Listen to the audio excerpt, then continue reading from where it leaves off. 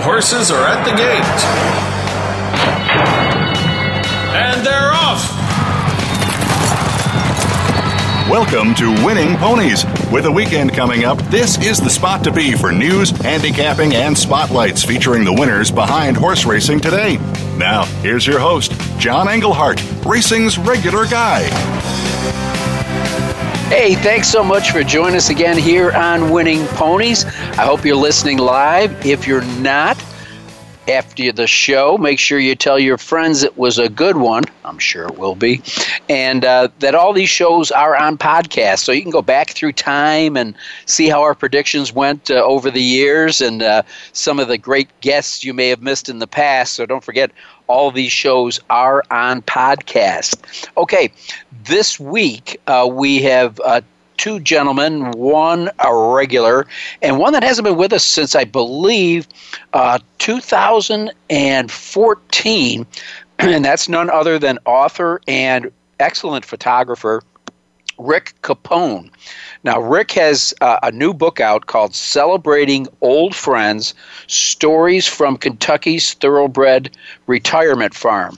You may recall when I talked to him back in 2014, he had kind of written the first edition of this book, and a lot has happened at Old Friends since then, and so he's updated it with some great photos, updates on the new horses that have been retired to the farm, some photos you've never seen before, some great ones, and he's going to share the stories with us about the new book. As a matter of fact, if you happen to be in the Louisville area tomorrow and you want to stop by the Kentucky Derby Museum, because Rick and Michael Blowen, who operates Old Friends, will be there with the book doing a book signing. Two great guys to hang out with. So Rick Capone will be our first guest. Our second guest is none other than award-winning journalist and good handicapper, Tom LaMarra. As you know, Tom, who for the longest time was the news editor at the Blood Horse, has kind of moved into the Mid-Atlantic region where he's taken on some new duties promoting racing there. And it's a pretty big day at Laurel. We've got several restricted races for Maryland-breds and some that are not restricted, but quite a few stakes races there. So we're going to look at those stakes races at Laurel Park with our friend Tom LaMarra. Also, just want to give you an update on our good friend Ed Meyer. I went and visited him this week. He's still undergoing a series of tests and treatment in the hospital. But the good thing is, if you're an odds player, the doctors are giving him real good odds to beat this thing. So if you're one of the people that listened last week and, I asked that whatever you believe in, karma or, God or good vibrations, send them Ed's way, because I just literally got a text from him that says he's doing good and things are going in the positive direction. So, I literally just popped up on my phone. So keep sending out those good vibrations and prayers to our friend Ed Meyer, and hopefully we'll be getting him back on the show here shortly. So Rick Capone, Tom LaMarra with us today. Keep the prayers coming with Ed. And meanwhile, something you don't have to pray about, something that's a guarantee, and that's our easy win forms. You go to winningponies.com. Of course, we cover the races from coast to coast, Canada to Florida. And let's take a look at some of last week's results. Speaking of Florida, just yesterday we nailed a $1 Super 5 box for $2,379. Let's go in the other direction up to Woodbine, and we had a 20-cent pick 5 that paid $1,948. And out on the West Coast at Golden Gate, a $1 Super that paid $2,254. So don't forget that the races are up and going at Tampa Bay now, too. Full fields, turf racing, Really a good card. I believe Andy Byer was quoted saying that it's his favorite track right now to make wagers at because of the large fields and the competitive fields that they have. And next week, I believe we're going to get Les Instone on. He's doing a handicapping seminar. It's a big day at Tampa Bay on the 16th. So Les Instone, that used to be the public handicapper for at Keeneland, he would give seminars. He's going to be doing a seminar down at Tampa, so we're going to tap into him for the series of big races that are going on down there next Saturday on the 16th. Okay, well, we lost a great guy in racing, and that is Charles Sella. He's the man that developed Laurel Park into one of the nation's top tracks. Every year when it comes around to Laurel time, you hear me talk about this place and tell you that without a doubt, it is a place you've got to put on your bucket list. And it's all because of what this guy, Charles Sella, and now his family has carried on in making that a fantastic place. Hot Springs is a great city, but boy, when there's live racing there, they just open up the doors to the people there. And this guy just loved racing. He actually had a house on the property, and he came up with the idea of the instant racing games that has added so much to the purses there. Very innovative guy. To celebrate Oaklawn's 100th anniversary, he offered a $5 million bonus to any horse who could sweep Oaklawn's Rebel Stakes and Arkansas Derby and then win the Kentucky Derby. And guess who took home a good check that year? It was none other than Smarty Jones, who almost won the Triple Crown, just got nipped by Birdstone in the Belmont Stakes. But Charles Sella, just a fantastic, innovative guy. I believe he took over the reins of Oaklawn back in 1968, still owned by his family, as I stated earlier. And really, it's just one of the most respected racing meets in America. And, the innovations that he brought to it are the Racing Festival of the South. He helped bring full card interstate simulcasting to the state. And, of course, again, the aforementioned instant racing, which has now helped increase purses at Oaklawn's live meeting to nearly $500,000 a day. That was reported in 2017. He tried another one. He offered $5 million to get Rachel Alexander and Zenyatta together, but sad to say, I forget exactly what the hitch was in the get-along. I've actually got playing cards that the Tourist Commission put out for the great race, and I guess they're a collector's item now because the race never did take place. But again, he was putting up $5 million of his own money to bring those great horses together. So, the family's just saying how much he, enjoyed racing, enjoyed bringing people to the track, and the pride that he had of how well that the track was operated. You may recall that he also owned and raced numerous thoroughbreds. I think his top horse was the 95 Breeders' Cup Turf winner, Northern Spur, who won the Eclipse Award that year as the champion grass horse. So racing lost a real good guy right there. Well, as I sit here getting ready to do the show every week, I continually check the ticker, and there's some things going on right now at the San Luis Rey Training Center due to that brush fire that's going out around where they are in Bonsall, California. Right now, they're saying that horses are running loose within the training facility to avoid burning barns. Trainer Clifford Seiss said horses have been released from their stalls to get them out, and they're all running loose down there. People have lost horses. Barns have burned down.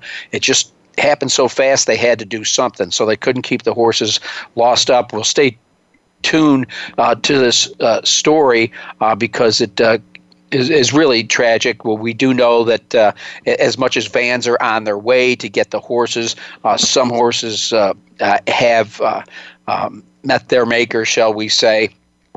So they're trying to take the farms that are not near the fire are trying to take in as many horses as they can. And so, let's say prayers for the people down there. That fire is very, very serious. Okay, the George Wolfe Award is one of the most esteemed awards because it's voted on by the jockeys. It can only be won once. It goes to a different jockey every year.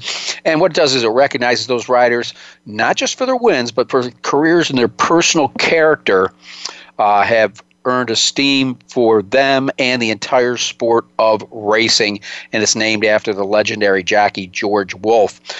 So the finalists are Alex Berzer, Javier Castellano, Jose Ferrer, Rodney Prescott, and Joe Talamo. I'm blessed during my career to personally know Alex Berzer and Rodney Prescott, as both of them rode at my hometown track there in Cincinnati, River Downs it was named at the time.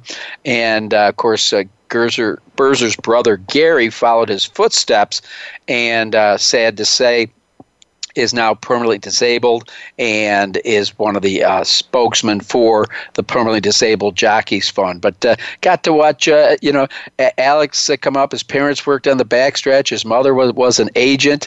And Rodney Prescott, what a class act this guy is. He started galloping horses right after he got out of high school, worked as a groom, and he was 20 years old when I saw him break his maiden at River Downs, and now he's Hoosier Park's all-time leading rider, and that's where he notched his 2,000th career. Just a class act, Rodney Prescott. I said, well, Rodney, what drove you to riding horses? I remember asking him in the jocks room when he first started. He said, John, I grew up on a dairy farm, so it's either riding horses or milking cows. So we know what he's doing now. Good luck to all 5 of the nominees.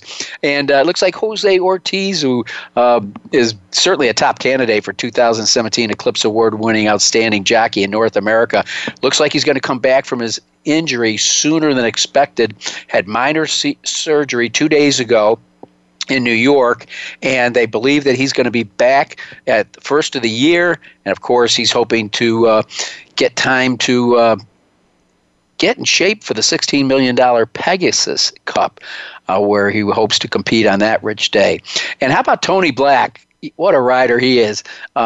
He didn't ride from September 2015 until this past July, and now he's coming back, and he wants to get one more win before calling it a career. So, Tony Black, we wish you the best, to come back. He wants to close it out with 5,210, though it's going to be tempting because he's awful close to Mark Guidry and Jacinto Vasquez, who are only like 20 and 28 wins ahead of him at that number. But right now he's putting his number at 5,210. Let's take a look at last week. I want to thank our friend Matt Bernier for helping us out as so many of the good races took place at Aqueduct. The Go for Wand Stakes was won by Indulgent. Bit of an upset with a Karen McLaughlin trainee owned by Godolphin. Very game, 1-1. This is the son of Bernardini's first stakes win, the Grade 3 Go for Wand. Then it was the Grade 2 $250,000 Demoiselle. And the winner in there, the favorite, Wonder Godot. Just ran 5th in the Breeders' Cup Juvenile Fillies, and what was checked all through that track race. Took over in the stretch and just dominated the field in the Demoiselle with Johnny V in the saddle. In the second spot was Morer Power, and third was Layla Noor. And then the Remsen, a horse that has graduated many a good horse, several horses that went on to win the Kentucky Derby. This was for 2-year-old colts. The winner in there, this would be a hunch bet for a lot of guys, Catholic Boy, paid $10.20, drew clear in the stretch by 4 3/4 lengths. He's a son of More Than Ready, trained by Jonathan Thomas. Was making his first start at Aqueduct. This horse is raced at Gulfstream, Saratoga, Del Mar. Just missed by 1.5 lengths in the Breeders' Cup Juvenile Turf. Of course, this was a 1 1/8 on the main track at Aqueduct. In the In the second spot was the favorite Avery Island, and third was Vouch. And then the final race we looked at, it's a big one. That's right, the Grade 1, $750,000 Cigar Mile. And the winner in here, as predicted by a lot of people, Sharp Azteca, stalked the pace and pulled away, dominated by 5 1/4 lengths. Got to be one of the most consistent horses in training. Has now won $1.5 million in money with just 16 starts, trained by Jorge Navarro. Javier Castellano was in the saddle. In the second spot was Mind Your Biscuits, who put in a late rally at 6 furlongs in the Breeders' Cup Sprint, the Cigar Mile, obviously a mile. And rallying from last was Practical Joke, who got up for the third spot. All right, well, I wanted to thank Matt Bernier for being our handicapper last week. That's a look at the races we handicapped here on Winning Ponies. I'm John Englehart, and when we come back, we're going to be talking to author and photographer Rick Capone.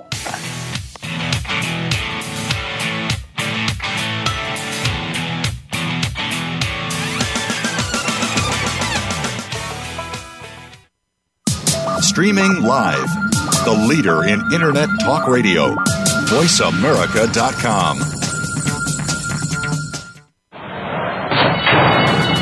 And they're off.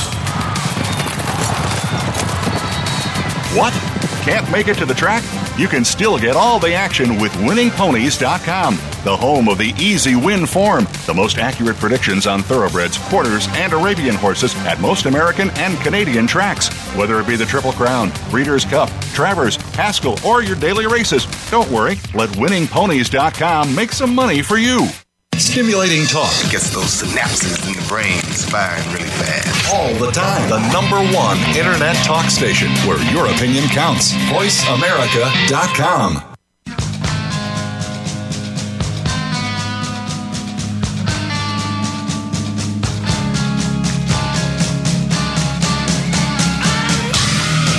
You're tuned in to Winning Ponies with your host, John Englehart. Got a tip for us? Need a tip from us? If you want to talk with John or his guests, the phone lines are now open toll-free at 1-888-346-9144. That's 1-888-346-9144. Or you can send an email to show@winningponies.com. Now, back to Winning Ponies with John Englehart. All right, and with me, Rick Capone. Haven't had him on the show since, I believe, 2014. He's a author, a photographer. He's a volunteer at Old Friends. I know he was doing some sports editing for the Woodford Sun in Versailles, Kentucky, near Lexington. Not 100% sure what he's doing now, but he's always been involved in sports. And then all of a sudden in 2009, when he visited Old Friend, he got a new love of his life, and that was Old Friends and the thoroughbreds that live there. Michael Blowen, knowing that he was a writer, approached him with the idea about writing a book. And so the first book was History of Old Friends, a home for retired thoroughbreds. But a lot has happened there over the last couple of years. So now we're celebrating Old Friends, stories from Kentucky's thoroughbred retirement farm. Rick Capone, welcome back again to Winning Ponies. Thank you, John. I appreciate it very much. Well, I appreciate your book very much. I'll tell you that. One of the first things that, shall I say, warmed the cockles of my heart was that this book is dedicated to my good friend and the late, great writer, Bill Mooney. Yep. He was a big part of Old Friends for sure. He was the official eulogist for a number of years, and I'm glad I was able to dedicate the book to him. I felt bad in one respect. He had offered to write the foreword to the book, but I just couldn't get a draft to him fast enough before he became very ill. So I dedicated the book to him, and then I was very lucky to have Mary Simon, a 3-time Eclipse award-winning writer, to do the foreword for us. So Bill was a great guy. I really enjoyed talking to him. I got to go visit him about 3 or 4 times before he passed away, and it was some very enjoyable visit. Yeah, he kept his spirits up right till the end. And what a lot of people don't know, he won his last Eclipse Award. He's won several of them for the story he did. It was really moving. Of course, Bill was such a detailed writer about Precisionist's last day and his burial there at the farm, and he won the Eclipse Award. And after he won the Eclipse Award, he said, "This award isn't for me. This is for Michael Blowen and old friends." And your picture in the front of the book shows that the Eclipse Award was given, and it stands on the mantle at the offices at Old Friends. That's pretty cool. Yep, it's right there. People can see it when they come. That was a great gift by Bill to do that for Old Friends and for Michael.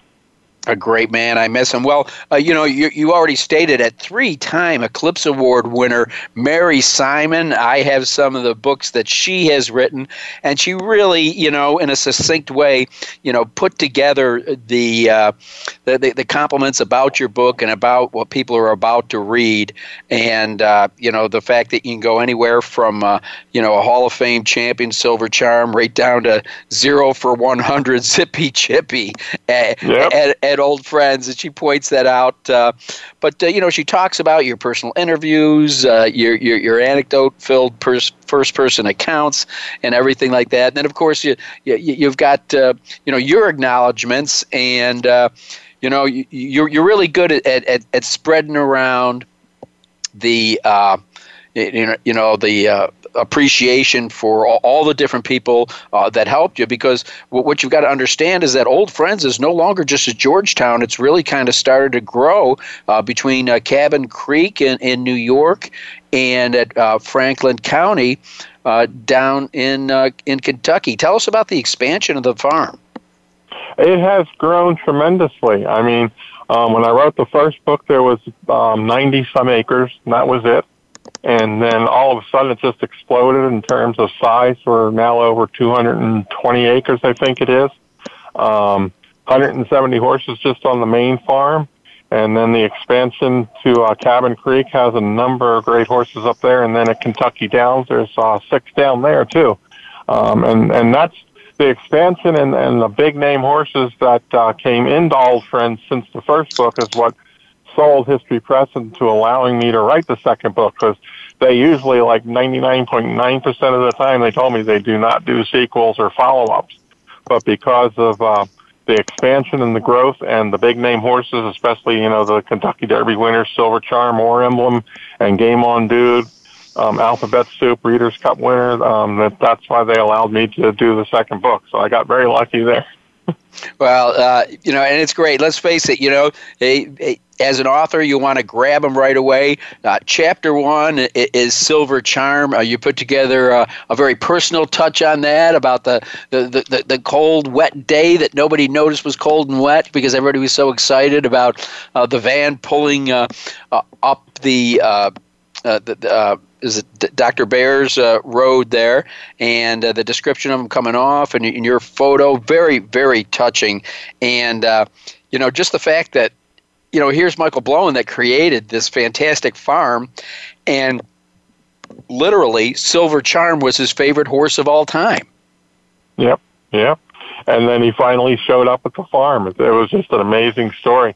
And the fact Michael had a halter that was the last halter that Silver Charm was wearing before he left Three Chimneys, and got to put it back on him was another touch that was so fun. And then of course there's the little mascot, Little Silver Charm.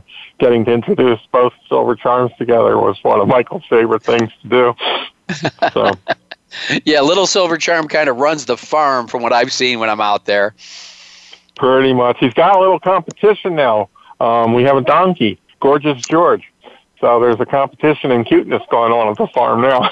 Well, that's good. The kids love that. That's good. That's really good. Well, of course, it's interesting listening to Michael's story about his love of Silver Charm and, how the whole thing, came to be with the Japanese Blood Horse Breeders Association. Of course, I've been out there and watched Michael, feed him carrots. But it was pretty cool, the emotional response that Bob Baffert had when he visited him for the first time, because really Silver Charm's the horse that put him over the top in thoroughbred racing. Yep. When Bob got to visit him the week before the American Pharaoh started on his journey, it was, I thought, because I was allowed to use Steve Haskins' words from Blood Horse article, that it was just a very emotional moment for him, and Jill was there too, and Bodie, his son, and when Silver Charm does that run across the paddock, which I've seen myself, it's just stunning to watch. I mean, it's incredible. And it just started the journey. We have a thing called Old Friends, good luck charms in a way. That, you know, if you're having bad luck at the track or something like that, you visit old friends, do something good for old friends, and luck comes your way. And, you know, right after that, you know, American Pharaoh, story's history with him. Absolutely. Well, you know, just by coincidence at the Fasig-Tipton auction earlier this year, I got to meet Joe Steiner for the first time. I had never met him before. I knew his wife, who's an outstanding artist, equine artist, and they moved to Georgetown, as a matter of fact. And then I found out that Joe was actually the only guy that worked Silver Charm before each Triple Crown race, and now he gets to go to the farm and see him. And visit, yep. And not only have they moved to Georgetown, they're actually living on a house on the outskirts of the farm. So they're right there. They can get on a goat or a golf cart and just zip right on over to see them.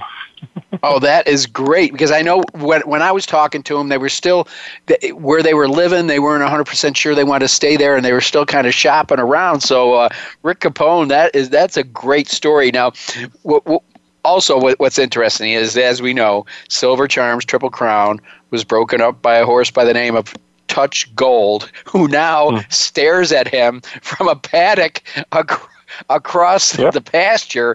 And you got a great story in there about Chris McCarron and how he rode him that day. And, you know, Chris is a smart guy. And he said the whole idea was you don't want to get up on Charismatic because he'll pull away. If he knows you're there, you'll pull away. So he was smart enough to take back and kind of disappear from there a little bit, and then all of a sudden, with Free House in the middle and Silver Charm down on the rail, nailed him at the wire. But you know, it's kind of neat that you reached out to so many of these people to get these very personal stories. Yeah, absolutely. I mean, story by Chris there, and he also talked about Alphabet Soup's Breeder Cup win. I got very lucky with Laura Hillenbrand, the author of Seabiscuit, of course. She did a great essay about gulfs that she had posted online on Facebook, and she was kind enough to allow me to use that. But one of the most interesting stories is about Leave Seattle, a guy named Don Verona. And I'll tell this one quick, but at the very first signing I had for the first book, Don showed up. I didn't know him at the time. He said hi to Michael, and then they introduced him to me, and Don said, wow, you know, I can't wait to read your book and see what you wrote about my favorite all-time horse at the farm, Leave Seattle. Well, that was one of those moments where you just want to sink under the table, because when I had to start doing word cuts in the first book, the last horse I removed from the book to make word count was Leave Seattle. So I felt really bad. So as soon as they gave me the okay to do this book, that was the first story I wrote, and then Don was kind enough to write a really touching story about his time with Leave Seattle. So between him and his story and Laura's, I mean, they're two of the best stories that I enjoyed the most when doing the book. Now, you know, again, you can go there. I know War Emblem, the times I was down there, he still looks like he's on the muscle, you know.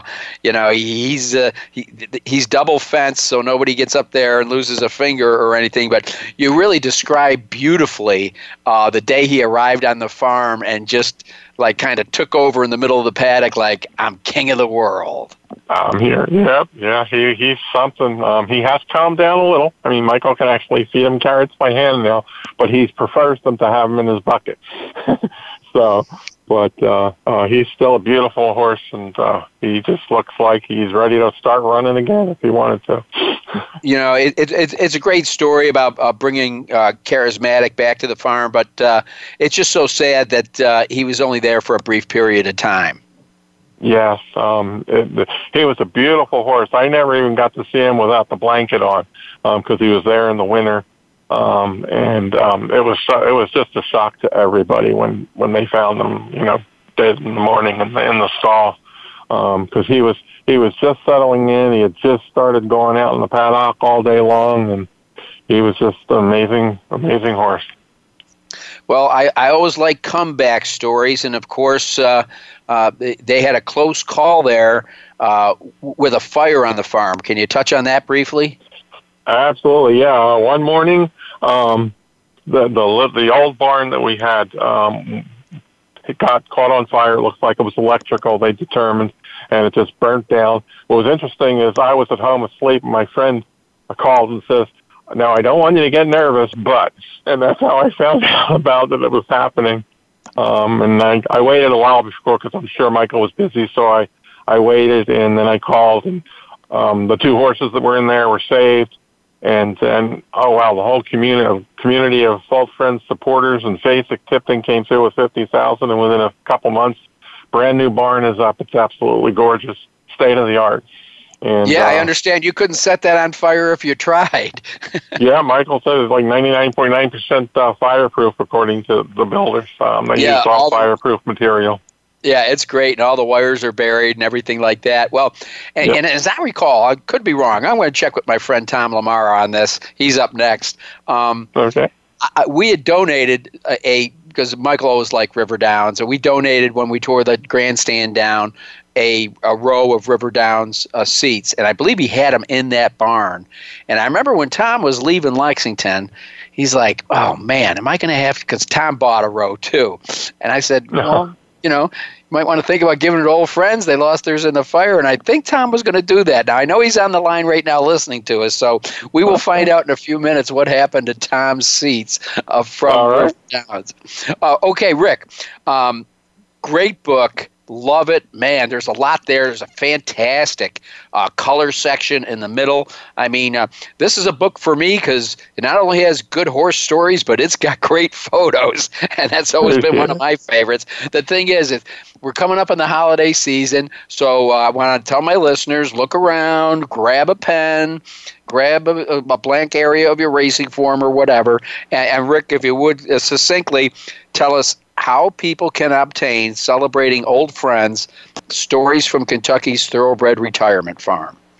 Absolutely, no problem. They are available on the Old Friends website, oldfriendsequine.com. They are also available at Amazon.com and at thehistorypress.net. For folks local in Kentucky, I just noticed they were at the Joseph Beth bookstore the other day. They have both of my books on a table called Best of the Bluegrass, which was really cool to see. So those places are where you can get it. And that's great. And you and Michael will be at the Churchill Downs Museum tomorrow, I think from 9:30 to 12:30? Correct. We'll be at the museum either in front of or right near the gift shop doing book signing. All right, Rick. Well, thanks for joining us. Fantastic read. Appreciate everything you've done for Old Friends, and I wish you nothing but the best down the road. Stay in touch, okay? You got it. Thank you very much, John. All right, we've been talking with Rick Capone. Going to take a quick break here on Winning Ponies, and when we come back, we're going to talk to one of the best guys in the business, the one, the only, Tommy Nine Fingers, Tom LaMarra. You're listening to Winning Ponies.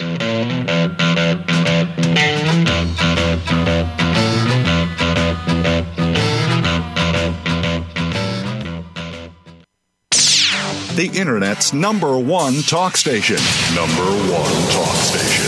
VoiceAmerica.com. And they're off. What? Can't make it to the track?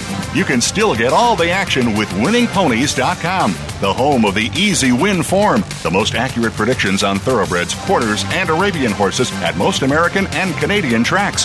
Whether it be the Triple Crown, Breeders' Cup, Travers, Haskell, or your daily races, don't worry, let WinningPonies.com make some money for you. Streaming live, the leader in Internet talk radio, VoiceAmerica.com.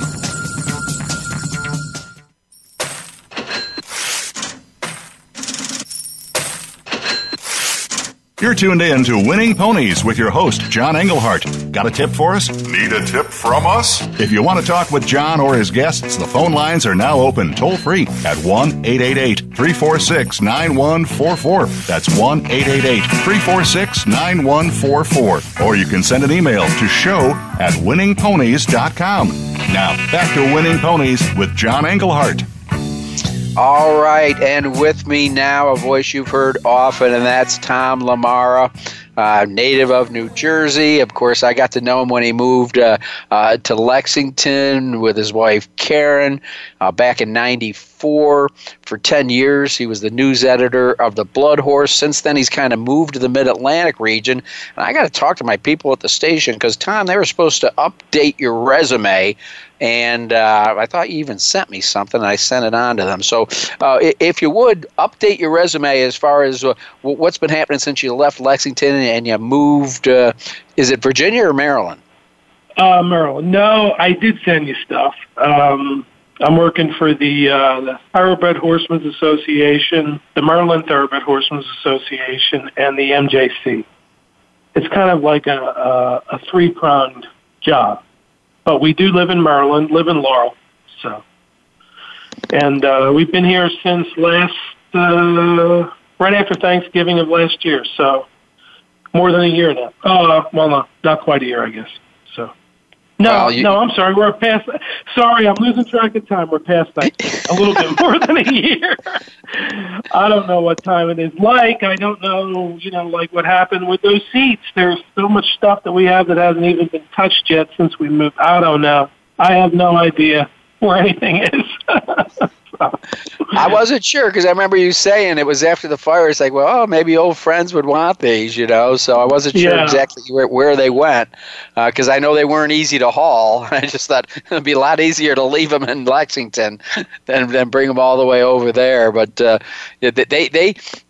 will say the new ownership underestimated how popular they would be because they only cut out a small section of the grandstand and sold the seats.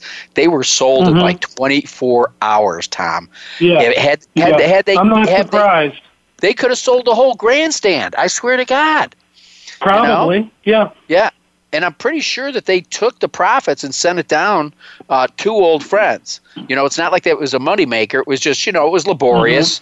As you know, those things weren't light. But, man, they went like hotcakes because, the track, been there since 1925, and generations of people had sat in those with their grandfather and father, and so many people wanted a chunk of that to put in their man cave. Yeah, and you know what? Well, look, the track is still there. Of course, it's just not called River Downs anymore. We know that, but you know what?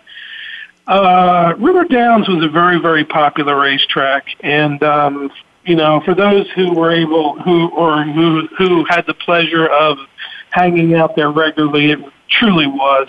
And, something got lost in the transition, I think. But, look, it's still there. Still got the same nice view and everything. But there was something about that old grandstand and that tiki bar and, it was just a cool place, and I think those who spent any time there would know that, and they still kind of miss it. So, yeah, and they lost that really good PR guy they had there. That's right. Exactly. Well, they still got Perry Utes riding there. Oh, Tom, he won the riding title by something like 60 races. I saw. And he's 63 years old. Well, you know what? He rides live horses, and he's still able to compete and ride horses as well. So, more power to him. When he's ready to call it quits, he'll do it. But that doesn't look like it'll happen anytime soon. So. Well, no, and earlier in the show, too, I know a guy you're familiar with from the Philly area is Tony Black has returned to ride because there's a milestone he wants to hit before he calls it quits forever. Yeah.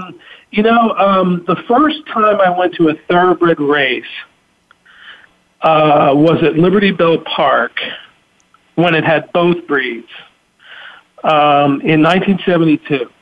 first time I ever saw a thoroughbred race, and I'm pretty sure of this, that Tony Black was riding.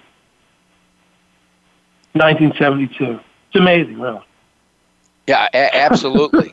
I'm trying. I remember he came in and he won the Cradle Stake one year on Devil's Honor, I believe was the name of the horse. And he's a horse that went on to win. Pennsylvania bred, I believe. Yeah. Yeah, he went on to, he was like one of these horses that, cherry-picked races.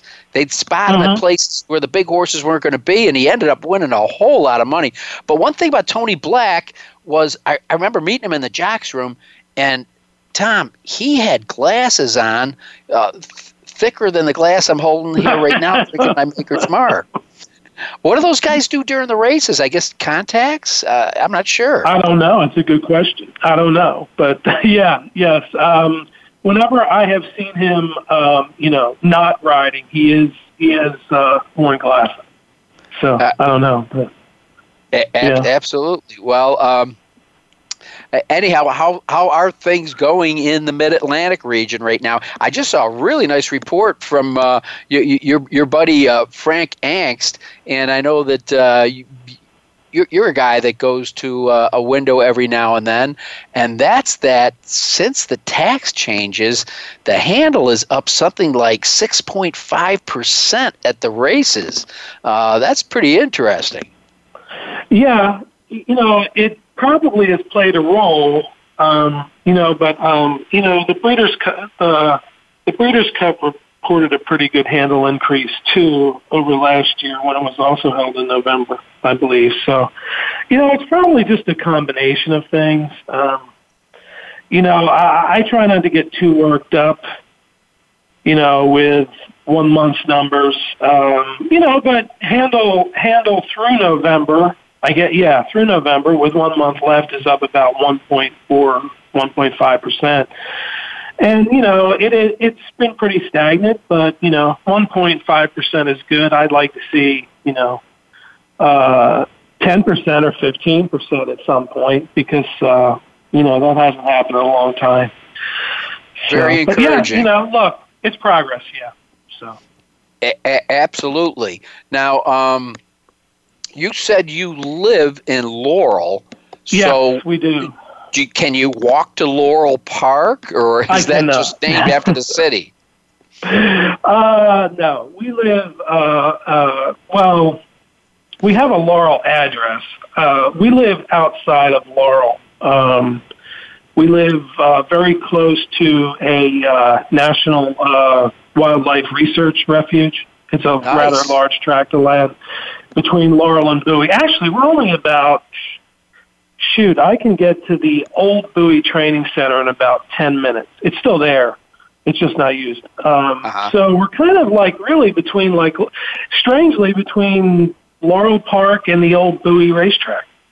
But it only takes me about maybe 8 to 10 minutes to get to the track from here. So I'm sure you've made that trip a few times. Well, that's where my office is. Yeah. So. All right. Well, listen. Matt Widener, our producers, tell me we got about 2 minutes. So, if you got your BPs in front of you, fly through it. You're good. We'll knock out the fourth race because I just wish there were more horses in it.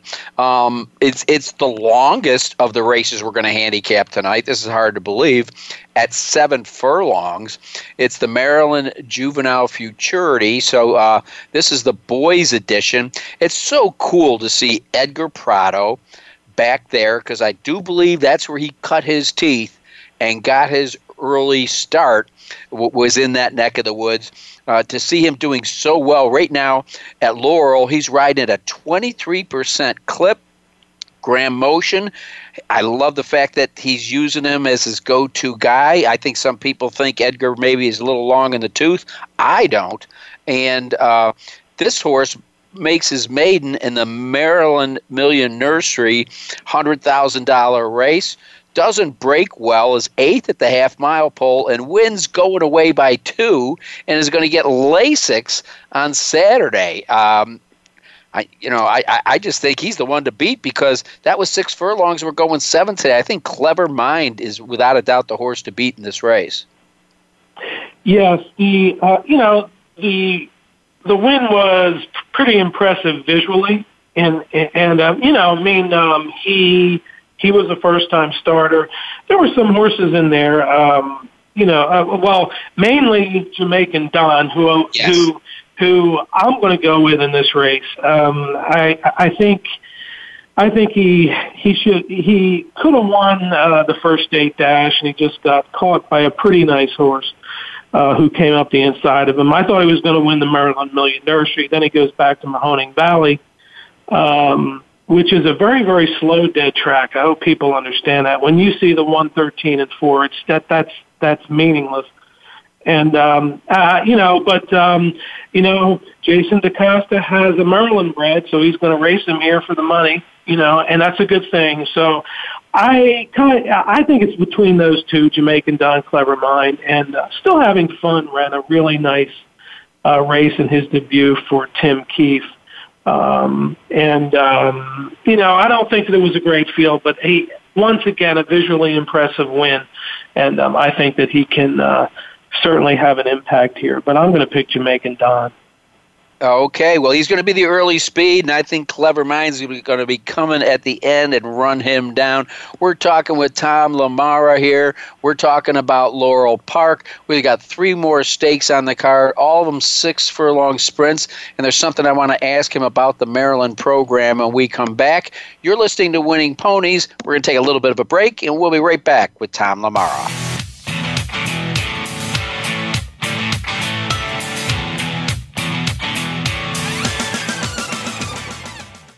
Stimulating talk. It gets those synapses in the brain firing really fast. All the time. The #1 internet talk station where your opinion counts. VoiceAmerica.com. And they're off. What? Can't make it to the track? You can still get all the action with winningponies.com, the home of the easy win form, the most accurate predictions on thoroughbreds, quarters, and Arabian horses at most American and Canadian tracks. Whether it be the Triple Crown, Breeders' Cup, Travers, Haskell, or your daily races, don't worry, let winningponies.com make some money for you. The Internet's #1 talk station. #1 talk station. VoiceAmerica.com. You're tuned in to Winning Ponies with your host, John Englehart. Got a tip for us? Need a tip from us? If you want to talk with John or his guests, the phone lines are now open toll-free at 1-888-346-9144. That's 1-888-346-9144. Or you can send an email to show@winningponies.com. Now, back to Winning Ponies with John Englehart. All right, and with me, Tom LaMarra in the shadow of Laurel Park. And Tom, I've got a question for you. Only one of the races we're going to do tonight are not restricted, and that will be the next race, the Willa on the Move, is not a Maryland restricted race. But I noticed that the other 3 races state that the races are for Maryland-bred / Maryland sired. Now, does that mean I can have a Kentucky bred, but if I bred to a Maryland sire, it's eligible for this race?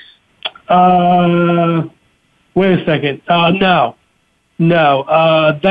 A Kentucky bred by a Maryland sire would be eligible for the Maryland Million races or Maryland sired races. Are these also sired races or just bred?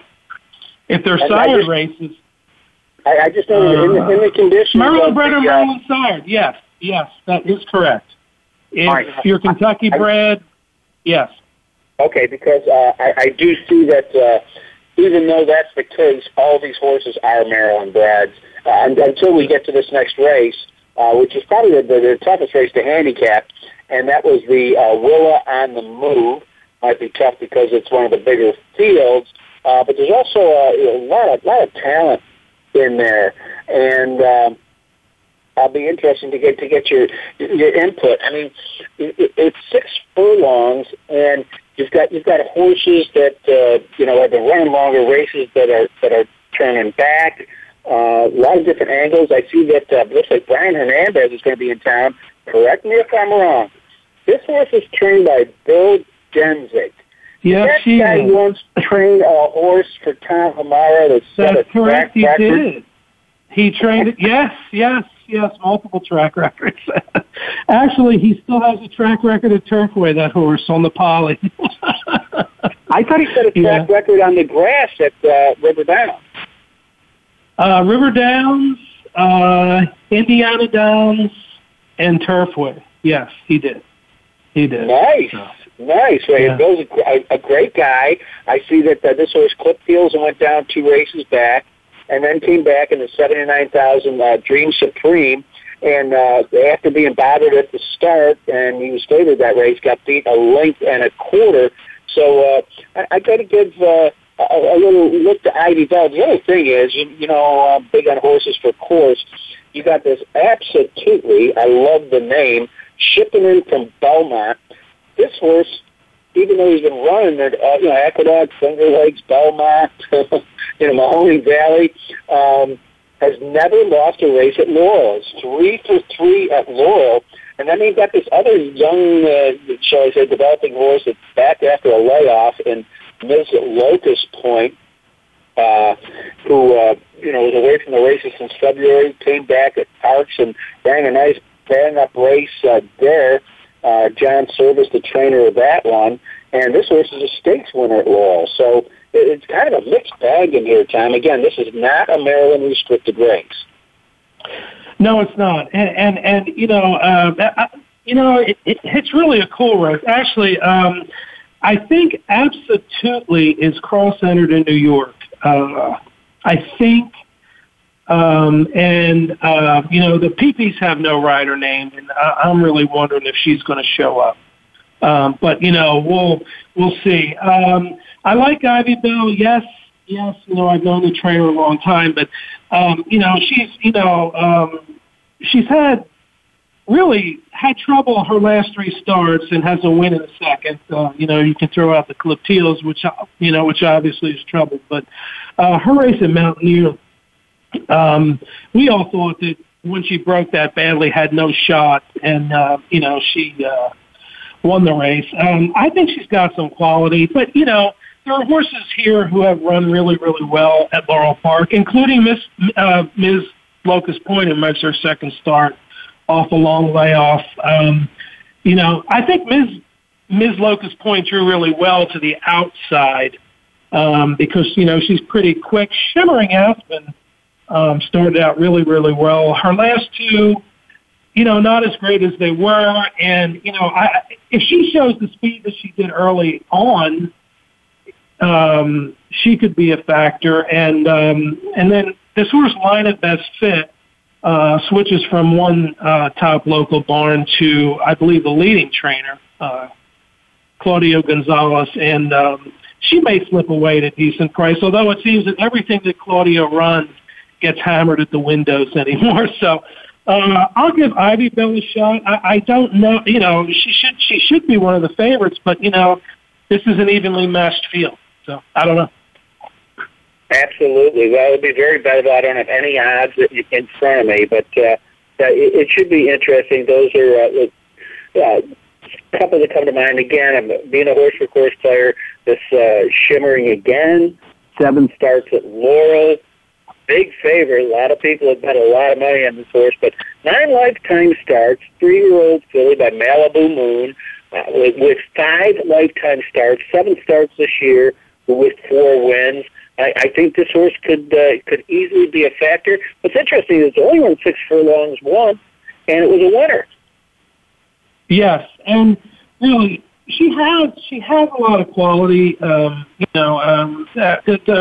racing at Charlestown Oaks, which was actually her second time around 2 turns. She hasn't done well around 2 turns. Her last start in the Safely Kept. She was further back than usual early, made a nice move and flattened out. She's worked well as she always has. I'll just be curious. I think where she is early in the race will be an indication as to how she runs and where she finishes. So we'll see what it goes. But, Steve Hamilton's back on, and he knows her very, very well. So see what happens. Okay. Well, Matt's telling me we only got 3 minutes. We got 2 races, All right. So we'll speed handicap through those. The 7 furlong Maryland Juvenile Filly Championship. 4 of these horses raced in the Maryland Million Lassie, and the horse that won that race, ridden by Edgar Prado, who's been on this. The horse has had 4 lifetime starts. Prado's been on 3 times. Every one of them a win. I'm thinking Limited View is the one to beat in here. She'll be a heavy favorite. You know, you have some horses moving up from maiden wins and claimers. Limited View, I can't believe that she won last time, and if she has a good break, she's probably a worthy favorite. But the Grand Motion trainee, Frechette, who broke her maiden, actually was ridden twice by Edgar in her 2 starts, and Fergal Lynch is riding. But, you know, I think she drew well outside. She's coming out of a maiden race. But, you know, she may be of some quality. So I'm going to take a shot with Frechette over Limited View. All right, be careful how you say that.